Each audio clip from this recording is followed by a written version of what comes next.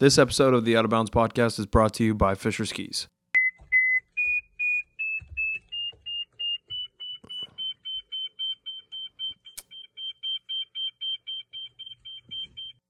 Why does it feel so dark in here today? Hello, my name is Adam Jabber, and this is the Out of Bounds podcast. We have a great episode for you today, as usual. Michelle Parker's on the show. She's one of my favorite people. She's so insightful, so thoughtful about not just skiing, because we actually don't talk very much about skiing at all.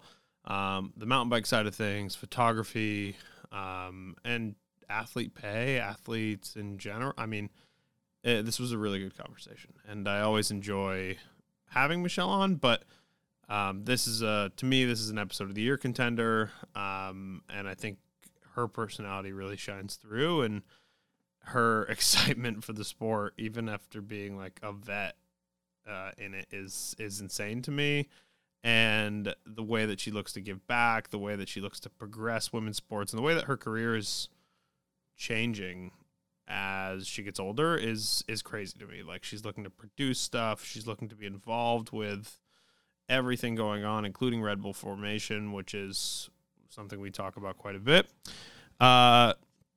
Yeah, so great episode with Michelle, as always. Thank you to her. I can't thank her enough for coming on the show and being such a big supporter of what we do. That's a thing I would have never thought would happen. So thank you, Michelle, as always. Before we jump into the episode, a couple housekeeping things. If you are not a subscriber of the YouTube, do that, please. That is extremely important to us. It's extremely important to the growth of the show. We're putting a lot of time and a lot of effort into this side of things, and I think you'll notice the audio quality is better. The audio quality is better because I'm in this box. I'm in this room where I can focus having conversations, and I can't run away from my mic, and Ethan controls everything in the back, and it's great, and the studio's rad. So if you want to watch it from multiple different angles, it's not just a Zoom situation. It is the whole deal. This week we'll have some separated segments in the YouTube as well, so different topics. You can kind of pick and choose what you want to listen to on that end of things. Obviously, if you are listening on the audio version, keep doing that as much as you want. That's obvious. That's what brings us home, the bacon, so to speak. So do that. There are new hoodies on the website, so if you're interested in getting a collective hoodie, they are super clean. The logos look great. Obviously, we're getting into the warmer months, but figured better to have some hoodies on hand, especially for those like cooler summer nights. Perfect. And honestly, like, I just work out in a hoodie all the time because I'm a psychopath, and I feel like it's the right way to start a workout, right? It's like sweaty, warm, whatever. And then we also have a special episode coming out tomorrow with Mr. Adam X and Michaela Gatto. So that's a huge one. Be sure to listen to that one. Subscribe to the YouTube for that one. Their conversation is insane. I was sitting in the back listening to it, and I'm just like, this is amazing to listen to. Like, as a listener, I really enjoyed it. Ethan said the same thing. And normally we hate hearing each other talk because we talk to each other too much. So that's great. Also, last thing I'm going to ask of you is subscribe to the newsletter. You can do that on the collective site, on the podcast site, whatever, but we've got tons of new reviews coming out, that like blog posts, thought pieces, all that stuff. Thought pieces, like, people don't think when they write anyway. I mean, some people don't think when they write anyway, but that's what Twitter's for, not a blog situation. So be sure to check all that stuff out. Subscribe to the newsletter if you want discount codes and, I don't know, deals on stuff and vintage hat drops and all that kind of shit you can get on the newsletter. Just had a full brain shutdown for a second there. Last thing before we get in the show, as usual, sponsors. We have a ton of great partners lately. A ton of people are getting behind what we do, and one of those people, one of those groups, is Muir Energy. Muir Energy has been a great supporter of the show. Can't be happier to have them. They make super good for you, good tasting energy gels, hydration mixes. They even have subscribe packs, so you can subscribe and get that stuff just continuously delivered to you. So if you're an athlete type and you'd like to actually have what you need in front of you instead of going to a store and buying it, it is subscription packs are the way to go. You can do all kinds of merch that they have on their site. That hat's actually pretty dope. I would like one of those. Lauren, if you're listening, I want one of those hats. yeah, this stuff is great. This stuff is rad. Blueberry bergamot, still my favorite color, but I gotta tell you, this cacao almond mate, fire, big fire. Strawberry is really good too. Lemon cashew is really good. There's a ton of really good flavors. So yeah, check out Mirror Energy. You can use promo code Out of Bounds to save 10% on your purchase. Please check them out. Support a company that's actually doing things right. There's like 5 ingredients in these things. So vegan, organic, paleo, gluten-free, non-GMO. Those are not ingredients, FYI. But like this one, for example, is cashew butter, coconut palm nectar, which sounds good. Like some of that. Blackstrap molasses, vanilla extract, and pink Himalayan salt. Organic. So once again, use promo code Out of Bounds, save 10% off. That'll be in the show notes. Thank you for your support, Mirror Energy. Next, we have a mutual sponsor of Michelle Parker's and I.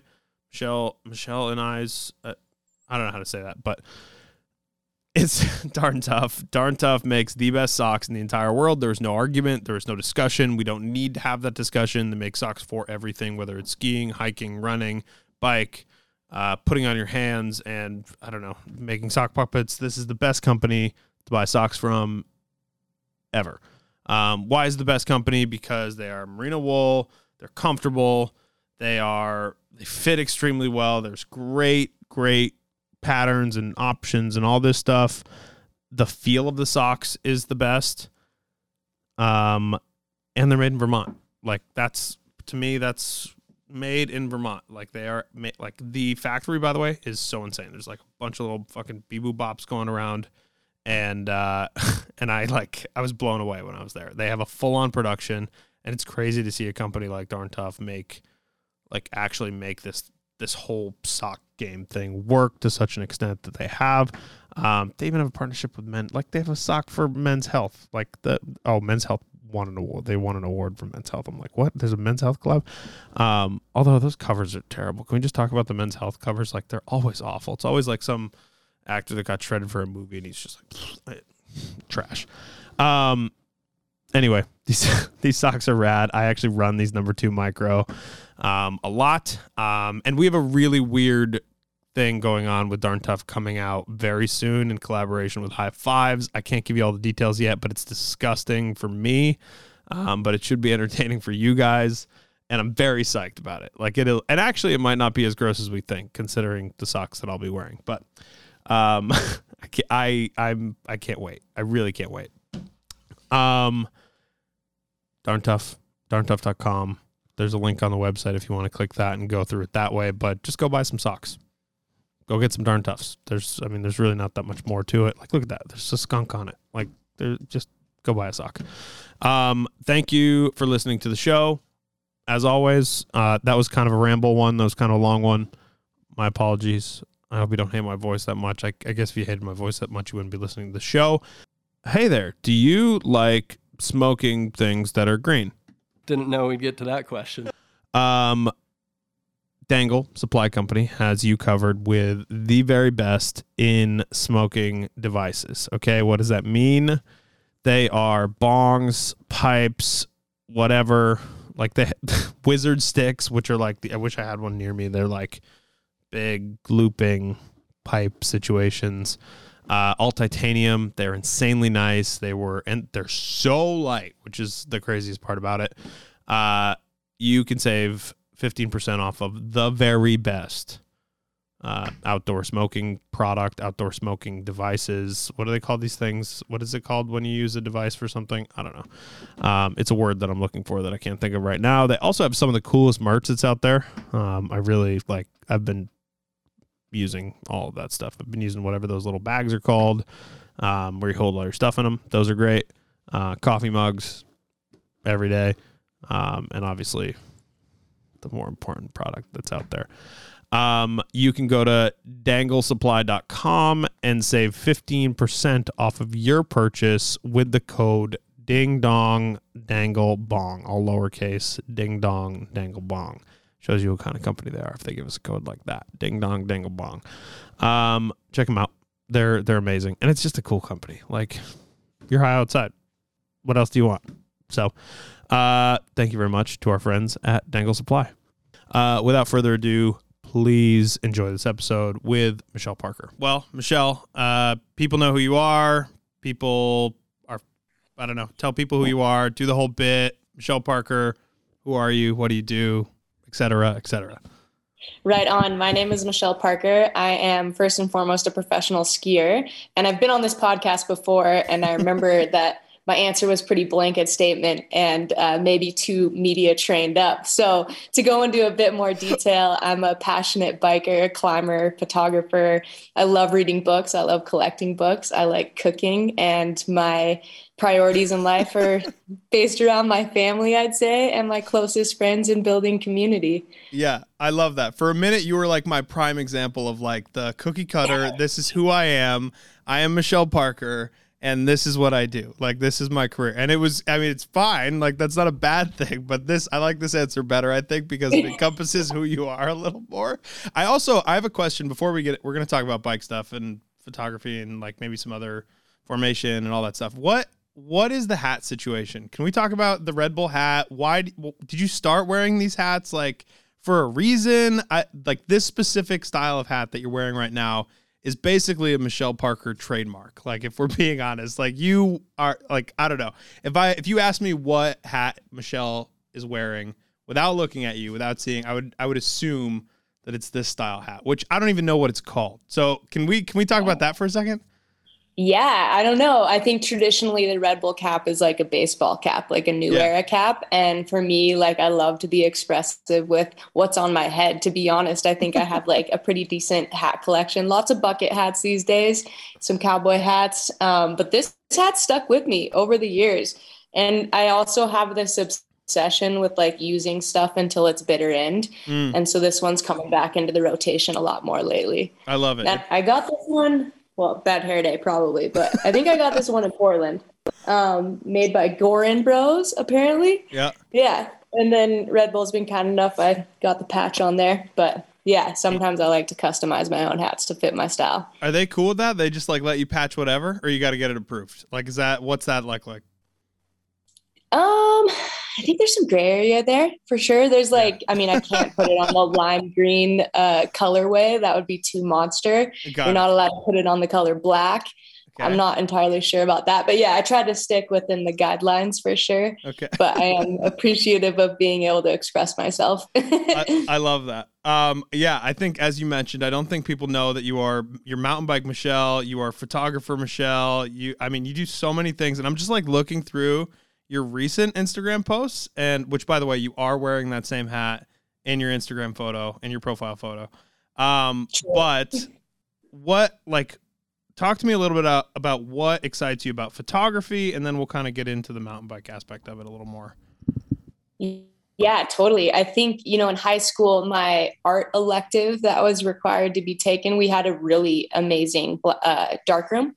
And so I took photography for like 4 years, and I had this wonderful aunt named Lindsay, and she was a professional photographer and was famously made like these beautiful, amazing self-portraits. She's since passed. She had a combination of a bunch of different mental diseases. But when she got me my first like proper camera, 35 millimeter with film, and sent me a ton of film. And I like was able to use the darkroom all throughout high school. I was really psyched on that. And then kind of more or less forgot about it after high school. Like, I was always taking photos on my travels to document that and always passionate about it. But then in dating Aaron Blatt, who's a professional photographer, he gave me this Contax T2, which is a little film camera. It's kind of like the first really nice point and shoot camera. It had a Carl Zeiss lens. It takes amazing photos. They're really expensive nowadays and they're hard to get fixed. Mine has since broken, but the only film I had on hand was from my Aunt Lindsay that she had given to me before she passed. So I had like a rack of this like old, somewhat expired, some of the stuff they didn't even make anymore. And when he gave me that camera, I was like, I'm going to shoot photos. But every time I clicked the shutter, it was like this really meaningful, like, this is Lindsay's film. I want to make this a beautiful photo. And when we started getting the photos back from the lab up in Portland, Aaron was like, holy shit. Like, I never shot that camera like that. Like, I would take it to the bar and like shoot these fun photos, but like I never took it seriously. He's like, you need to have this camera. This is for you. And so I started getting way more into film and trying out all the different films. And like, I don't have a dark room to work in anymore, but there's all these rad photo labs in Portland that I use. And furthermore, made that book Goldie as kind of like, I don't know, I look at other action sports and I try to take inspiration from what they do. And like, I was noticing on a post you did on Twitter, I was like, oh, we have some of the same like coffee table books, but a lot of my coffee table books are like from photographers in the snowboard world or climbing world or whatever. And they just have these beautiful photo books to express their work. Yeah. And so there's so much of that coming out in the snowboard industry. Like I collect them. I'm like, these are so cool. It's like a piece of that person and they're putting their hard work into it. And they maybe make 500 copies. And so that kind of inspired me to make Goldie, which Anon helped produce, and I made 500 copies. I still have some that I need to sell, but basically all the profits went to protect our winners. And that was like kind of a big project for me. I was like, okay, I'm making a book, and I like have very minimal words in there, but it's all photos. And it was a really fun process. And I think that just helped like spur my creative influence within photography. And then obviously dating Aaron, like I have so much respect for his work and what he does and his path to get there as well. Like he went to school for design and has a really beautiful, amazing natural eye, but he's definitely been teaching me a ton. And furthermore, like when I went to formation the first year, I was like, what can I do to like help out? And so we brought Originate there. We filmed an episode. I ran production. I also felt like if I wasn't the athlete, I had like infinite amount of energy to give to them, to support them. So like hiking their bikes, building. And then I was like, I'm going to shoot photos. And Aaron gave me his cameras at the time. And I shot a ton of photos and I was really fired up on it. And more or less just like my passion was driven from making the features they were riding look the craziest, because it's hard to capture that in a photo. Yeah. And also just like having something to give to them afterwards that I was proud of, that like showcased their work in the best way. And I think to this day, like I'm not a paid photographer. I don't get paid to go out there and shoot that, but damn right, I'm running around trying to get the best angles. I'm like, I'm going to go on rappel for this one and like set up a rope and drop in to get the steepness and capture that. Like, I love it so much. It's my way of interacting with them. And after knowing a lot of them for a super long time, like I feel pretty comfortable. It's helping me build my confidence in that space too. Yeah, you're fucking crushing it. They look so good. Like there's so many great photos that you have that you took even in formation. It's crazy. I'm psyched. I was just scrolling through your Instagram a little while ago and I was like, holy shit, I didn't even realize, because my plan was to just talk to you about your mountain biking, formation, progression, that kind of stuff. And then I'm like, oh fuck, she's actually like a really good photographer. Like, holy shit. That's great. I'm psyched. It's such a weird thing to me that people like have this perspective that comes through in a camera that anybody can buy, right? That's what's so cool about photography to me, is like it's so unique in the sense that it's somebody's perspective, right? And it comes through even though everybody can basically just use the same tool and go out and do, the same thing, but have their own spin on it. Yeah, totally. And I think a photograph too, like to dive into it deeper, like there's some photos that I have that like are such cherished memories. Yeah. And I found that recently, even like I shot one wedding in my life and it was friends of ours. And I remember I was so nervous because you got to get the kiss. Like I would go into the bride's room and then Aaron would go with the grooms like before they were getting ready. And I was like, this is like high pressure. Like, I don't know what I'm doing. I'm not a professional. And I remember taking this photo of my friend and her grandma having this beautiful like moment. And they both looked amazing. And the light was perfect. And I gave them to it. And I was like, I'm done. Like, that's the photo that I had to get. Yeah. And since then, her grandmother passed away. And that photo has been like such a big part of their family. And like, I don't know, that like means the world to me. Like when you can give someone something that like is meaningful, I think that's really cool too. I think often like I focus on the high action and all that stuff, but now I'm looking for those in between moments too, to like capture those moments that are like, you'll forget about them. Yeah.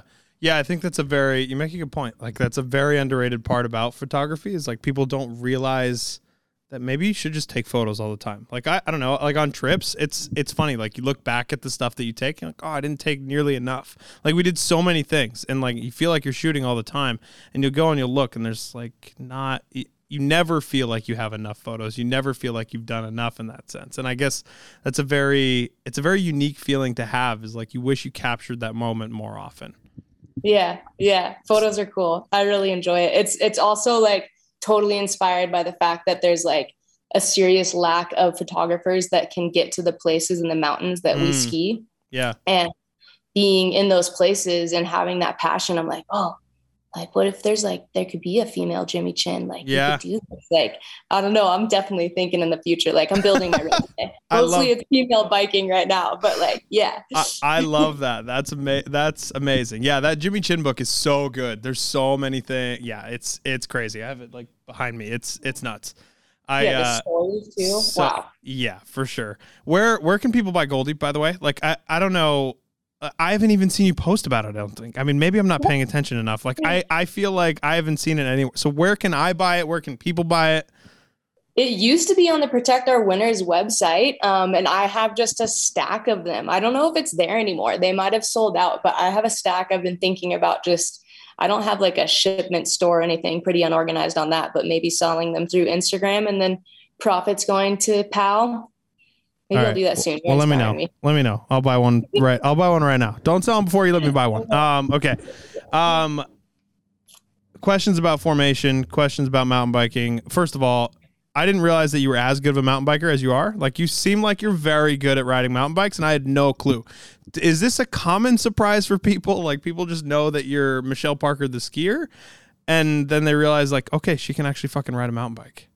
This is like kind of newer in my life, I feel like. Also, like I started biking maybe 10 years ago, and I was scared shitless every time I went out. And I kept like eating crap and being like, oh man, this sport is like really crazy. And then the more and more I got into it, like I like giving myself these goals in the summertime to like, honestly, coming off knee injuries, my first goal was I signed up for Rebecca's Private Idaho. It's a 100-mile gravel race. And I was like, I've never ridden 100 miles on my bike. Like, that's going to be wild. So I kind of dipped into the gravel race, like scene a little bit, enough to see it. I started at the start gate with like my backpack on with all these snacks and everything. And Rebecca's like, what's up with the backpack? And I looked around and no one else had a backpack. She's like, there's aid stations. And I was like, I don't know, my shovel and probe are in there. Like, I'm just used to this.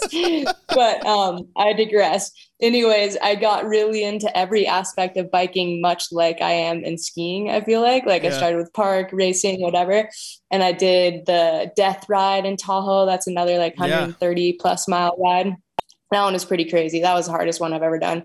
And then last year I was like, I'm going for Trans-Cascadia. Like enduro style racing would be my passion if I were going to like actually race my bike and mean it. Yeah. And so I signed up for that. And the whole year leading up to that, like got my first pass at North Star at the downhill park, and I really love riding my bike. It's so much fun. It's just like skiing to me. And now catching airs and like hitting drops and stuff, I'm like, oh, this goes. Like, this is happening. Yeah. So I really dig it. The Trans-Cascadia leveled me up. Like, that made me so much more confident on my bike. I went through all the feels during that race. Like, I was scared. I was sad. I was like, I want to win. And then I was like, what the hell? The season's coming up, like crashing every stage. It was a total amazing experience. Oh, that's so sick. That's so cool to hear. Like, I think people will really appreciate hearing that, because everybody kind of goes through the same phase where they're like, oh my God, this is so scary. Then they do something really hard that's not necessarily scary, but it's just really, really difficult. And then they start doing the scary stuff, and then they progress to the next thing, and then they're like full-blown addicted to it.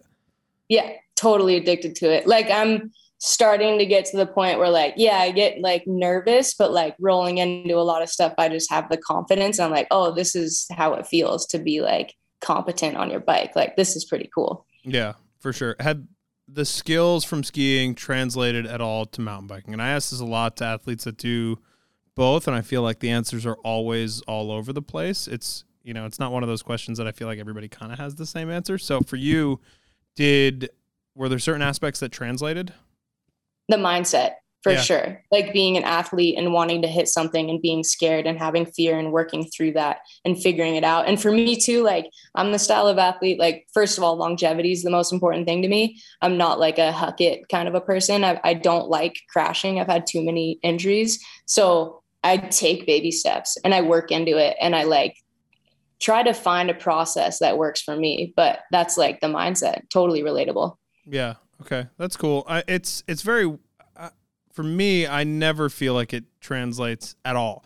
Like, I don't know. I'm more confident on a bike probably than I am on skis, just because it feels, I don't know, it feels like you're more in control. For some reason, it's like the crashes are bigger and you crash more often on a bike, but ski injuries just hit different, like literally. Like, they're just like, they feel more permanent. They feel like they're going to like hit you for a long, especially like ACL, MCL, like doing knee stuff is terrifying to me. That part I can never get out of my head skiing, but on the mountain bike side, it feels, yeah, I mean, you're going to get banged up all the time, but it's really not that often that it's like catastrophic injury, right? It's like like people don't commit. That's always when it happens, is when people aren't willing to like set their mindset to it right, where they're ready to actually go for it. Skill wise, I feel like mountain biking has that barrier where they're actually scared, right? So people are more cautious about what they do, and they're like, this is out of my level. Like, I rode with the other Adam yesterday, and he's like he's a good athlete, great skier, but he goes mountain biking and he's like, I'm not doing that. Like, I'm not doing that roll. I'm not doing that drop. And I don't care. You guys can do it. It doesn't change anything for me.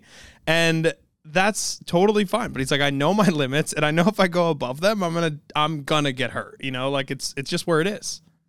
Yeah, totally. I think you're right. Like, you can look at a feature and there's usually a walk around. You don't have to hit it. Right. Where in skiing, sometimes you're like, well, I kind of got to hit this. I'm here now. Kind of got to go down. Like, I don't have a choice. I'm not going to go around and walk, right? Like, you have to go down. It's very different in that sense for sure. Yeah. I want to talk about formation. You've been going since year one. Is that right? Like, I mean, since the first one? Yeah, totally. I was there at the meeting we had when Katie reached out to me, and she's like, we're meeting with Red Bull about this event we want to do. Do you want to join us? And I was like, yes, for sure. I believe in this event. And so we sat down. It was at a Rampage before formation was started, and pitched the idea. And it took some greasing for sure, but they bought into it. And then the second year they were like, whoa, y'all like really came out and showed us that this is a viable way. And this is like, now they're fully in, and it's so cool. Yeah. And that first year I mean, obviously now too, but that first year you couldn't have come out with a better crew of people. You had like Tawny Seagrave, Vero Sandler, Hannah. Like, I mean, it's so insane to me that that's the crew that they started with. Like, that event was set up for success after you guys actually made it happen, right? I think initially there's probably some hesitation, but I mean, that's the right crew of people to bring to kick something off. Totally. And I credit Katie with those choices, especially Berg.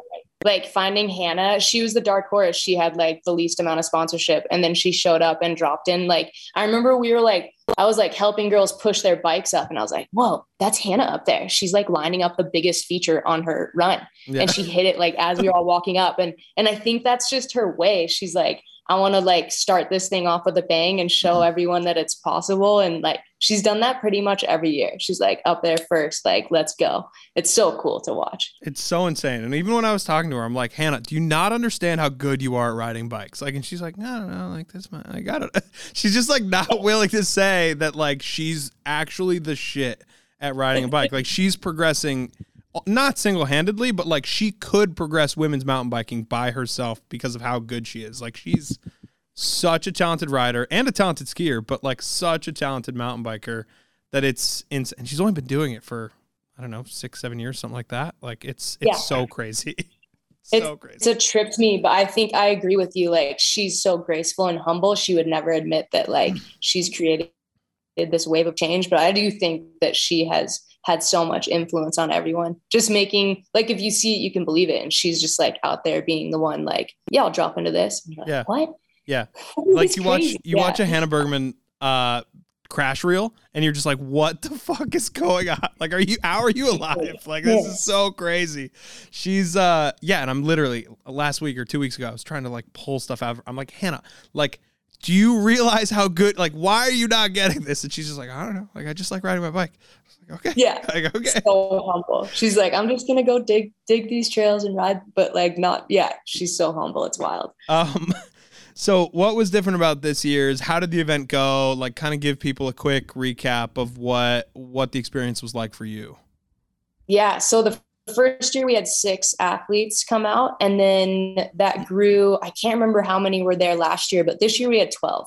So that number of athletes that are like capable and super down to be there grew substantially, like doubled in size, which I think that's the first notable thing, is like it's catching on. And then like, furthermore, all the diggers that were involved, a lot of them like want to be formation riders down the line so they can come out and get that experience. But then like after the event goes down, a lot of them go ride the line. So they're totally capable too. So that's really cool to see. But the difference, the separator for me this year, watching them ride, was like they were linking their runs top to bottom all the way to the finish corral, and adding tricks in there too. Like Robin Gooms, she did the Suey off this huge drop into a backflip off the last jump. She did another, I'm actually not well rehearsed on like different tricks, but on the lily pad, she did like the leg over the seat thing and then back over. Oh yeah. Can. What is that called?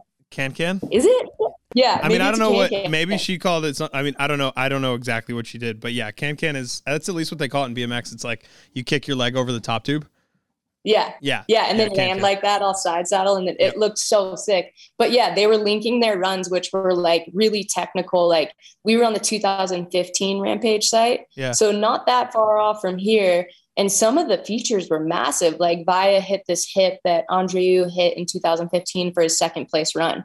Yeah. And she was hitting that thing like full confidence. She unfortunately got injured, but she was the only injury that happened. But yeah, just linking the technical lines, like the stuff off the top too, what Hannah and Casey rode was so wild, like really difficult as your first hit, you know, your first feature. So watching them like put it all together, that's a step up. Last year there was hiccups, like some of the lines didn't connect all the way. They never made it down to the finish corral. Like this year I was like, whoa, this is starting to be like Rampage. Yeah. And that was like the biggest difference to me. Yeah.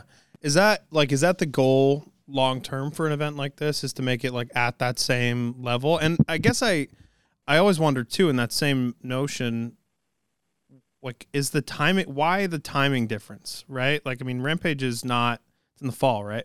Why the timing difference for the women's event and the men's event? Like, I never necessarily understood that so much.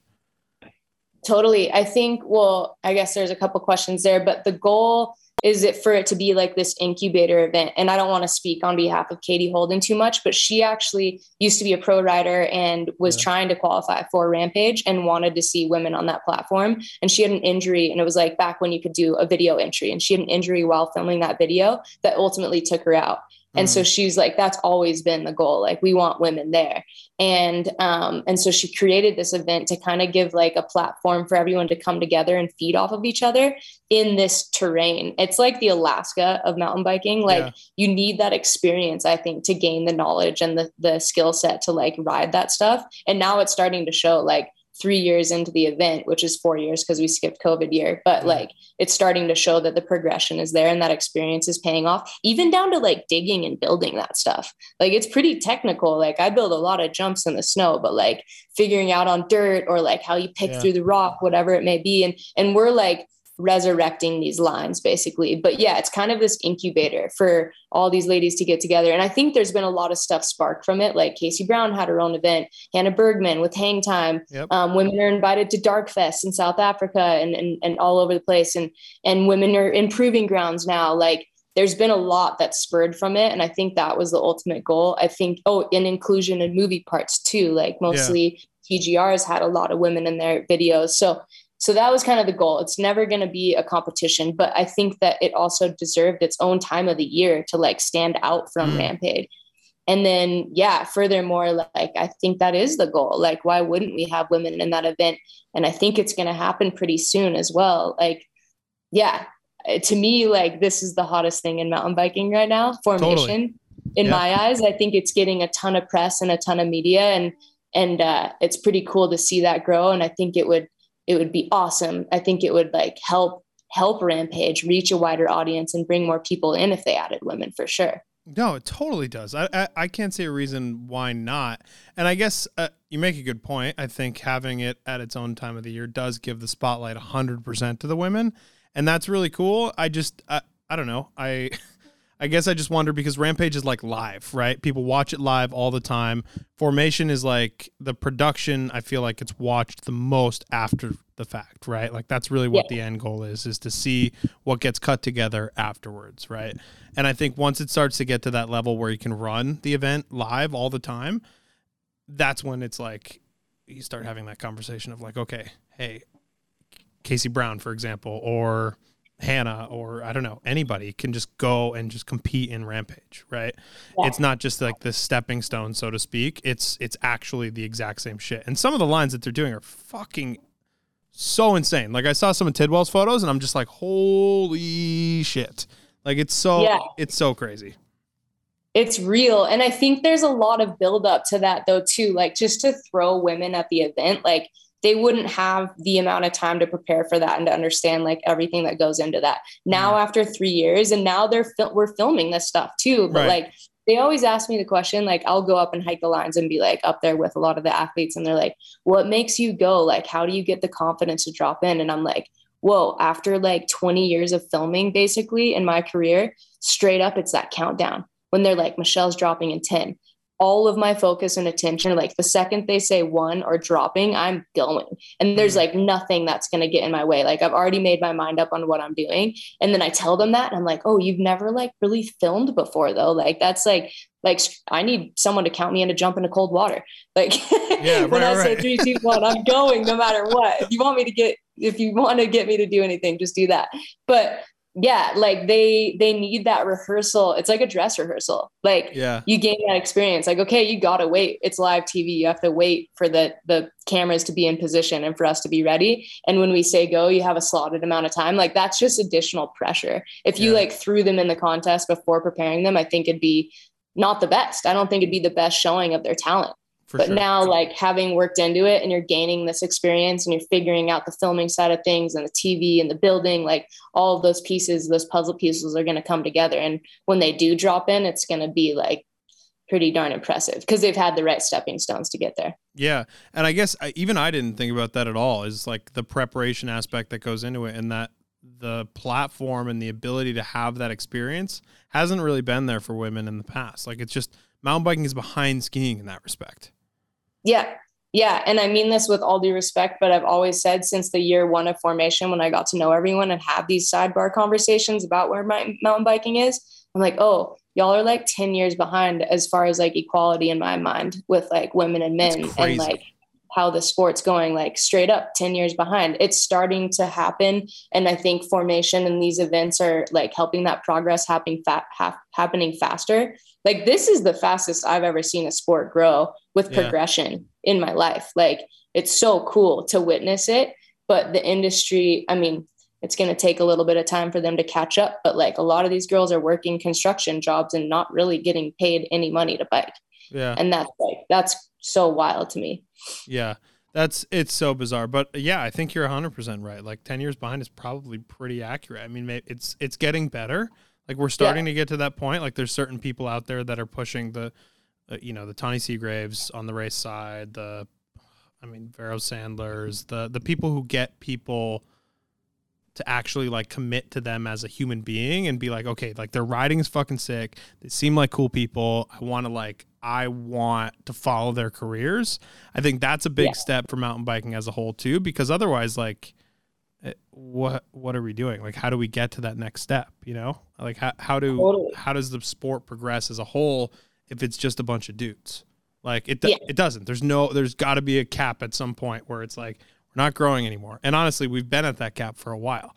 And you're seeing more and more women, like even like I don't know, at the shop. Like we used to sell like 2 nice women's mountain bikes a year. And now it's like we sell, I don't know, it's still not as many as the men's bikes, but like you're selling 20, you know? So it's just not the same level, I guess. Everybody's willing to like accept the fact that like, okay, like this is a fucking thing we want to do. And I think that that's really cool. The space for women in the industry is growing every single year. And I think that's a cultural shift too, as well as a shift in mountain biking, right? Like it's in action sports across the board, not just in bikes. Yep, I agree. If you market to women, we're going to buy your product.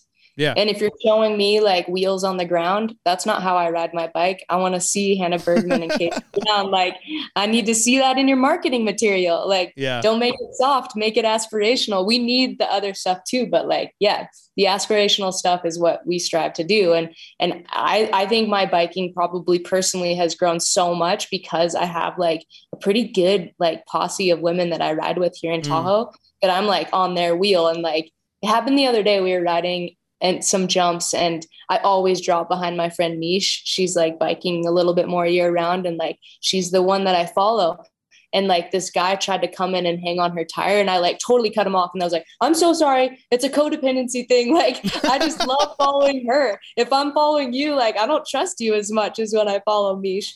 But I think like, oh, pardon, there's a little bit of a lawnmower. Can you hear that? No, that's the second interview in a row that there's lawnmowers going on. Tim Johnson was just on a minute ago, and he was like, there's lawnmowers, I gotta run. Like, he's like running around his house. No, I can't hear any lawnmower. But the part of biking where like I compare the two industries, and I think something that could help them grow is you're seeing TGR and Matchstick come into biking and making these bike videos. Yeah. And then like, but where's the like, so for me, the way that I've like single-handedly met so many people and signed posters for them is like at the movie premiere, that in-person connection. And like, there's not really that in the bike community. No. Like, it's starting to happen, but like, what if you made like, we were joking, we're like, okay, you make a video, it goes on Pink Bike and then it disappears. But where's 100%. Like the high production, like really good quality movie that like then has a whole tour and is on Netflix or whatever it is, like think big, like don't think these small little edits. Like I want to see that stuff. And I also want to meet the person who's the rider. Yeah. I think that's something they could take from snow sports. Like that's still tradition for us. Like every year we go to the premiere, we get fired up, we get the autographs. Like I've been on the other end of it. When I met Lynn Hill, I was like shaking in line. Yeah. Mind you, this was like 3 or 4 years ago, but I had like my parents flanking me and I was like quivering, like so nervous, so red in the face, couldn't fucking speak. I was like, this is my biggest hero. Like the only person in my life that I've ever been nervous to meet. All my friends are climbers, like Emily Harrington. They're all watching me and they're like, what is wrong with you? And I'm like, this is like a big moment. Like I'm meeting my hero. So I think that goes a long way too. I think they could start shifting that. And, you know, there are obviously like these bigger production companies making movies, but like, I want to see that movie come to Tahoe and I want to go and meet the people and hang with them. That's cool. Yeah. It doesn't happen. You're absolutely right. It doesn't happen in mountain biking as much, which is funny because there's more money in mountain biking and cycling in general than there is in skiing for sure. Like there's more money spread around throughout so many different things. And maybe that's the reason, is that it's so spread around through a million different people. But yeah, movies all the time come out and they're absolutely insane and they just live on Pink Bike and then they disappear. I actually think I was having this conversation with a friend the other day. Like I feel like in a lot of ways, Pink Bike kills movies and a lot of the stuff that comes out. Like it's a content machine. Like they're always pumping out stuff because anybody can put stuff up there, but it doesn't stay long enough for it to actually like hold its value for a long period of time. So like you can go and you can film this thing and it can cost a bunch of money to film. And unless it's like a Seminic video, like it just doesn't do the same thing. Right. And there's no other way to find it, because if you look up like mountain bike video on YouTube, there's 4 bajillion mountain bike videos, right? There's no way to actually like access that content, especially if you start talking about movie premieres and people being able to go like buy a physical movie, download it, watch it, like get it on their big screen at home, or go to a tour, meet the people that they actually want to meet, right? Like meet their heroes. Like it just doesn't exist. Yeah, like go to Truckee Bike Park and get to jam with all the riders and watch them ride in person, then have an outdoor screening. Like brilliant. Hello. Yeah. I also think it's interesting that like, I don't want to like stretch the truth, but I don't think there's like a single, well, maybe Vero now is kind of like more film oriented, but like, is there a single female mountain biker that shares my same job description? Like I go out and I film. I do a lot of other stuff too, but I come out with a movie or some project every single year. And then I go on tour and do the thing. And like, if we created that space, then these free riders would have a better outlet. And then maybe there'd be more money on the women's side of things. to like help them progress too. But like, they need that outlet. But I don't know, like Simonuk's a smart athlete. I look at all these athletes. I'm like, oh, Simonuk like owns his own production company. Yeah. He owns all his own footage. If you want to buy footage of him, you're buying it from him. He's the athlete. He's creating it. Like, that's pretty cool business model. Yeah. And I think there needs to be more of that too, right? Where the athlete controls their own content. I think that's really, really huge. There shouldn't really be a situation, to me, unless you're getting like really decked out for it, where your like content is owned by somebody else, because you're doing the shit like that. You're doing all of the actual work. You're doing all the legwork to get to that point.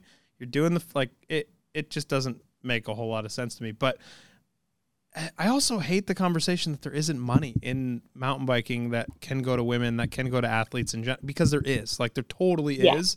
It just goes to the wrong places. It goes to stupid campaigns that nobody looks at on Facebook and like does a couple impressions so that somebody's dad goes and buys a $5,000 Santa Cruz or S-Works or whatever the fuck, like that kind of stuff should be going into the athletes, because they're used in every bit of marketing material in mountain biking, on every poster, in every bike shop, in every ad when a thing comes out, right?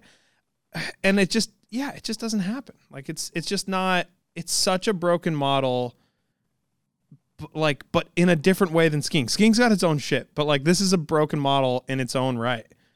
Yeah, I agree. I always go to like, okay, then what can we as athletes do to fix that and take some ownership over how we can approach that stuff? Like, we straight up hosted a business meeting during formation. I was like, okay, like all hands on deck. Actually, Alex Showerman was like, yo, do you want to do this business meeting with me and like just talk turkey with the girls? Cause like we kept having individual conversations where I'm like, oh man, like y'all just like are taking contracts for like no money and like a free bike and signing a contract for that. Fucking like crazy. We can't do that. Like collectively, we all need to like, no, I'm not going to do this for free. Your bike is not money in my pocket. I'm going bankrupt. Like I need money. And like for companies too, like start them out small and grow that relationship, but like give money. Like there's girls that are like, I want to be better at this. I want to dedicate like my life to this, but I have to go work this construction job. And then I'm too tired to like progress on my bike, and they're getting burnt out. So, but okay, as an athlete, like the one thing that I think we can do is take initiative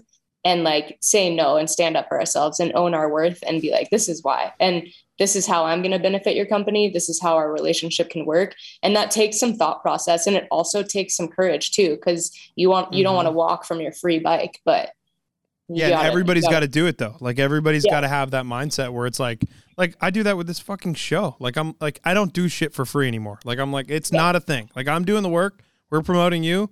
Like, if you want to not pay, eat ass. Like, I'm good. I don't want to do this. It's not my interest. And I agree. There is a certain time when, like, okay, you're starting out. You need a couple bucks. You need a bike. It was a bike you were going to buy anyway. Like, I get that part of it, but there becomes a point where because you took something for free, now the company just wants to keep giving it to you for free, right? Or because the company knows they can give it to somebody else for free, they will. And it's just like, it's so ridiculous to me, but I think shit like that needs to happen where you guys all talk. You're like, this is what we're making. This is why. This is what I did to get to that point. And it's huge. Like every time somebody asks me like what we make, how we ask for stuff, like how we, like what our pitch deck looks like, I just send them everything. Like, I'm like, here's what we do. Here's everything. Like, because, and I tweeted today about that and Brogy was like, who is this about? And it's like, I think he's just assuming it's about him, but like totally he was 100%. But it's just insane. We have to just share information with each other. So we know, like I texted somebody from New Schoolers the other day to find out what they were charging for a certain thing. And they just answered like that's it. It's great to be able to have that conversation. But it definitely doesn't happen enough in mountain biking or skiing for that matter, because everybody's just afraid to like, I don't know, make somebody feel bad if they're making more money or be like, I don't know, like feel bad about themselves because they didn't ask for enough. And it shouldn't be that way.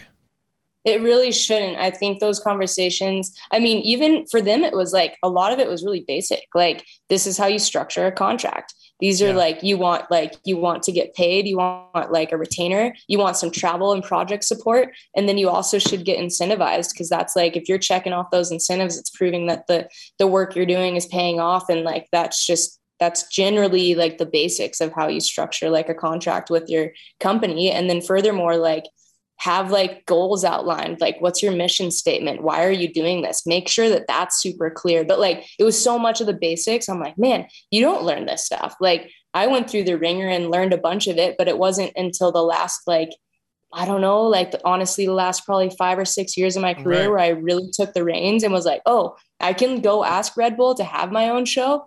Awesome. That's what I want to do.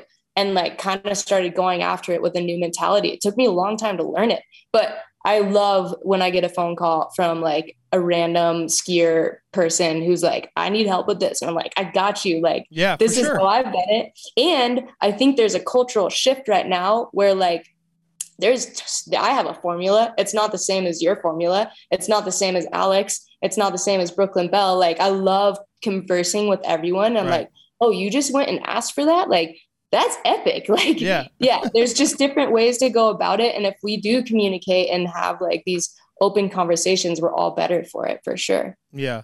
Yeah. And I there's a lot of different places pushing for that to happen more and more. And I think that that's really important. Like, even if like you listen to the Bomb Hole, right? And it's like one of their typical questions is like, let's talk about it. Like, let's talk about how much money you're making specifically. And I think that there's a place for that. I don't love that approach so much, but I love the individual or group setting of having that conversation, right? Because it should be talked about. Like it needs to be talked about. Otherwise, everybody's going to get taken advantage of. And you can't fault the companies for that so much because they're just going to take whatever they have to work with and use it to the best of their abilities. Right. And I think everybody wants to make the companies be the bad guy. And they're not necessarily. You're not going to get what you don't ask for. And that's really where it's at in a lot of ways.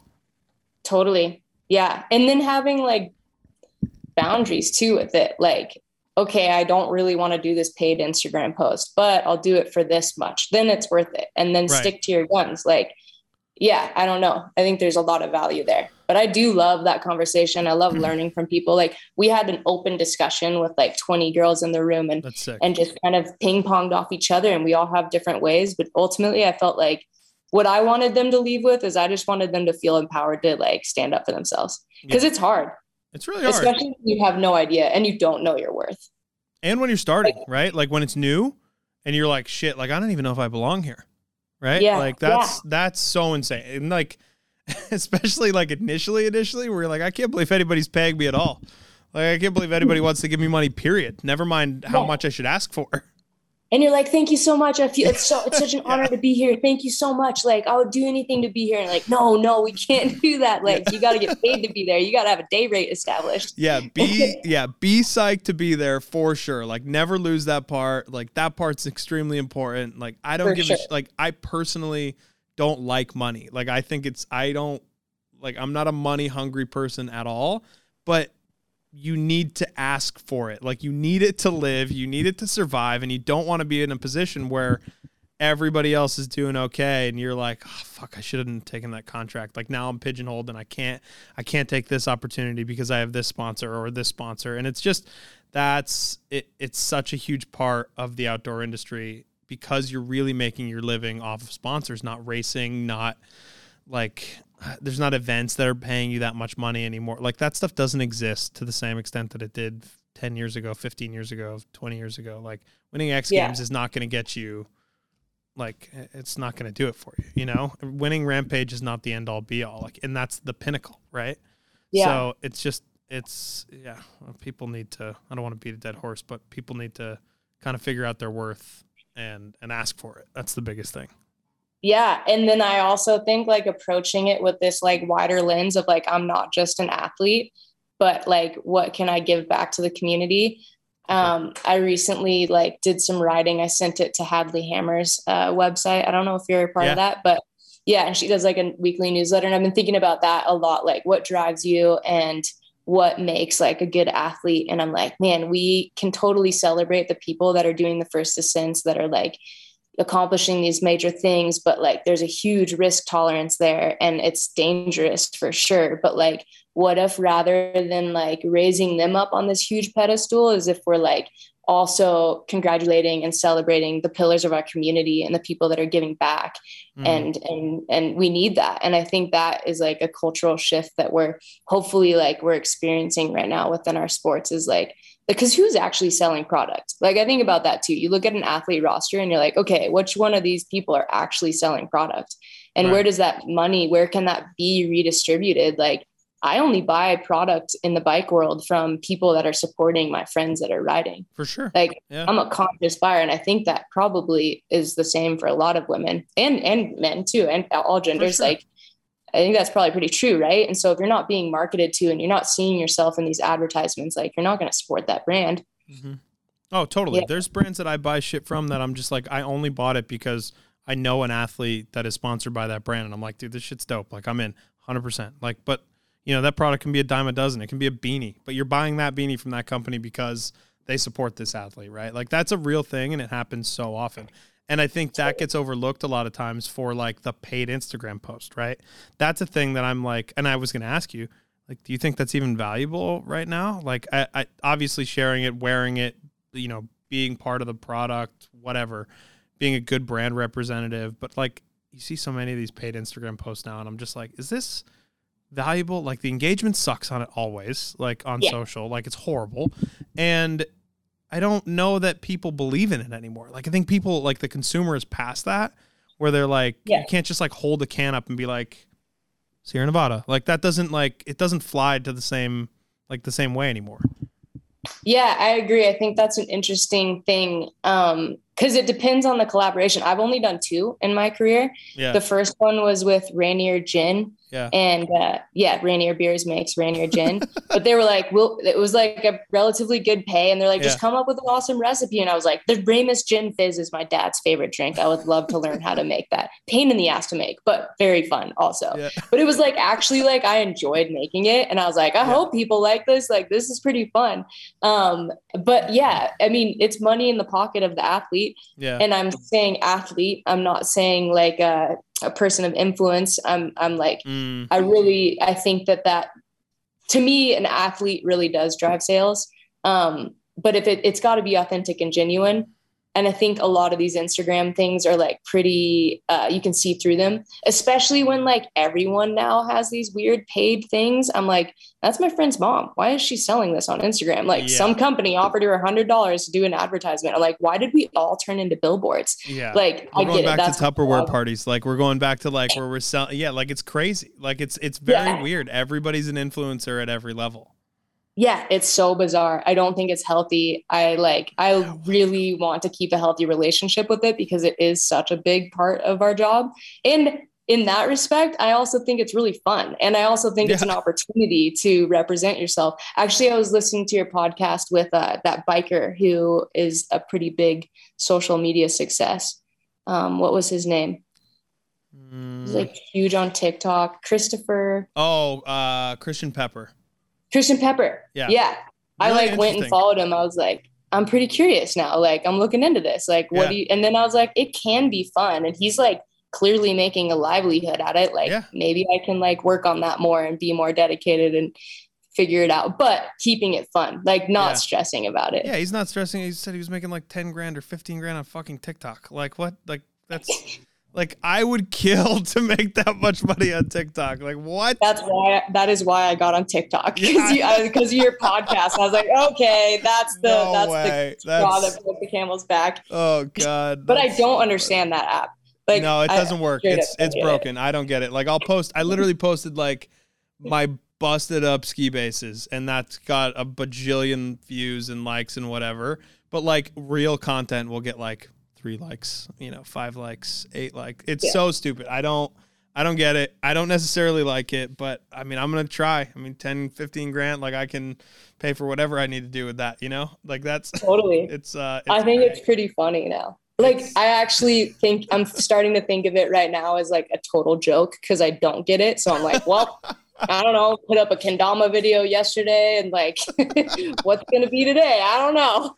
And people are like famous on TikTok and you'll have no idea who they are on any other platform or in real life. And you're just like, where did these people come from? Like, they just came out of the woodworks, especially. I don't know. I'm never going to get it. I'm never going to understand. I don't think, but we're gonna keep trying, I guess. But last thing I kind of want to talk to you about is like, do you think, and almost because you brought it up, do you think the influencer is hurting the athlete, or do you think the athlete is kind of transitioning into an influencer? Like, I guess that's a thing that I struggle with a lot, is like, I never want to shit on the way somebody makes money at all, especially athletes, because like, you got to do everything you can to make sure that you're okay. Like in the event of an injury, in the event of something happens, like you need that money, right? Like you need to make a career out of it, and you need to make it last past your athletic prime. Does the influencers of the world like have a negative effect on that? Like, I guess, I don't know. It makes me wonder if everybody's being incentivized too much to be an influencer as opposed to being an athlete, right? Or if everybody's being pushed towards being influencers as opposed to like committing to an athletic career. Yeah, valid question. And I've always kept those two words separate. And that's probably part of my own insecurity when thinking about like being an influencer. Like when someone calls me an influencer, like it hurts a little bit. I'm like, shit, I got 5 knee surgeries, lost countless friends. Like I've dedicated my life to this sport. Like it means a lot to me to be called and referred to as an athlete. But I do think that there's money to be had there that can be supplemental income for people that like don't necessarily have those good sponsorship deals. I think that exactly, like, I don't want to hate on people making a living, but like when it first started, I remember like some of the top like free skiers in my mind, women that were friends of mine, were like straight up not getting deals because those were going to influencers. And that kind of sucked to hear. Yeah. You're like, really? You think that person's going to sell more gear than this like female athlete that's like hitting the biggest cliffs out of anyone? Like that doesn't make, and you're not getting support for it. Like that doesn't make any sense to me. So I think that companies should choose wisely. I feel like we've gone past this like moment where everyone was jumping on the influencer train. Like all the companies were like doing that. And I feel like that kind of sorted itself out a little bit. Yeah. There's still a ton of influencers that are making really good livings doing it. And I mean, if that's your way, that's your way. Tough question. I'm not for it. It doesn't work on me as far as marketing goes. I'd rather support athletes and people that are out there making cool stuff happen and also making change and have interesting things to talk about. Like if you're a person that stands for something and you've got like an interesting thing that I want to read about, then that's like, that sets you apart to me than just like, hi, I'm here selling this product and I'm in my bikini and this is what I'm doing. Like, I don't know. There's a bit of separation, but I do also think that, and this is an open discussion that I don't know my thoughts entirely on it, but like, I guess like this is in my realm of the influencer athlete thing. Like for women, like, I don't think the ripple effect of like selling your body has been good for our culture and society as a whole. I think about the like, mental issues that like young women have and men too, or anyone with regards to like your body. And I think about like all of that being in your face all the time and like on your phone. And I haven't quite wrapped my head around it, but like, I don't do it because I just don't want I don't know. I just want to be a good influence. And like, if I think about my 12-year-old self and what inspired me, like if I was getting photos of this type of stuff all the time, it definitely would have an effect on like my body image and my self-confidence. And so I do think about that does tie into that a little bit on a broader scale. And I don't hate on it either, but I just hope that our society like comes out on top of all of this social media stuff. Yeah, no, I agree. I think they almost should be separate. Like, and I think budgets should be separated accordingly for that, right? Like, I think there should be an athlete budget and there should be a budget for like the influencers and because influencer marketing is literally just marketing, right? It's just a way to put money. And I don't know, we're kind of in this position, right? Where we do podcasts, we do like social content, like all this stuff is included in what I do here, what everybody at the collective does. And that's really important, but I never want it to come out of, I want it to be written into a budget for us, right? Like and when I have conversations with ski brands, with sock brand, like with companies, you have that conversation where it's like, look, here's the marketing aspect of what we're doing for you. And we look at ourselves like media. And I think influencers kind of have that same, and I've seen a lot of influencer pitch decks and they're the same. they look very similar to a media deck, right? So I think it needs to be looked at like advertising as opposed to athlete support, right? Because they're very different things. Like they're totally different things. Totally. Because you're supporting an athlete and you're using their image and you're using them as an athlete, but you're not doing the same thing to an influencer. An influencer, as soon as they're not popular to you anymore, like it's just like they're fucking gone. Like it's not, and you see it with companies all the time. They just don't have the same commitment to it. So there's value in every way, but I just think it's, I don't know, it's a different, it should be a different conversation, I think. Yeah. And I mean, it is a valid livelihood all of a sudden. Like you can make good money being an influencer. And if that's your way, then like, yeah, I have no problem with it. I just really want to see like these women that are at the top of their sport competing and doing the thing in formation get paid. Yeah, 100%. Like, yeah. 100%. Same. All right, Michelle, I'm going to let you get out of here. We got Michaela coming in a minute. Where can people find you? Where can people follow you on Instagram? Where can people connect with you in general? I mean, it's you got to do it. Yeah, that's basically it. Where can people find you on the net?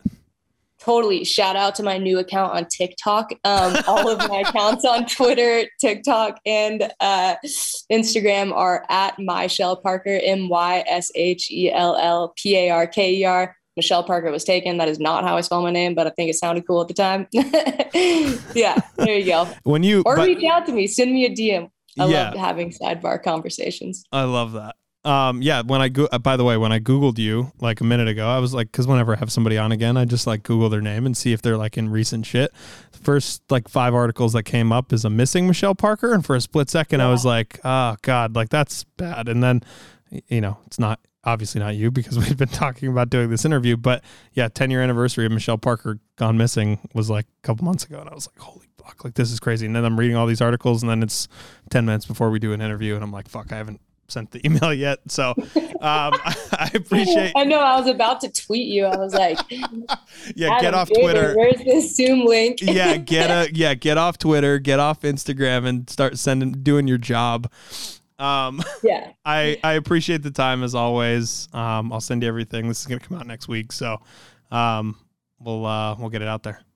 Wait, better than connecting with me on social. I know this doesn't happen for anybody and everybody, but let's get outside together and like just connect with me in person. Are you down with that? Like, do you like when people come up to you and are just like, can we ride bikes? Like, does that happen? Down. I love having conversations with everyone. When someone says what up, I'm like, whoa. You probably make so many people nervous, like from afar. Just because like you're a lot of people's hero, like you really are, like you're a lot of people's like idol in skiing, in outdoors, like so many people look up to you. So that's like probably a really nice thing for people to hear is that they can just come say hi and it's totally okay. That's an invitation. Totally. Come up. All right. Come up to Michelle Parker, ask her to go ride bikes to the grocery store. Thank you. Appreciate the time as always. Thank you. It's an honor being back. I've been waiting for this day. Not long too. I feel like we should do this more often. We will. We'll do it. We'll do it again in the fall or something before we have movies come out and we'll do that. That way we'll do that stuff. All right, cool. Michelle, bye. We'll talk to you soon. It's been real. Ciao.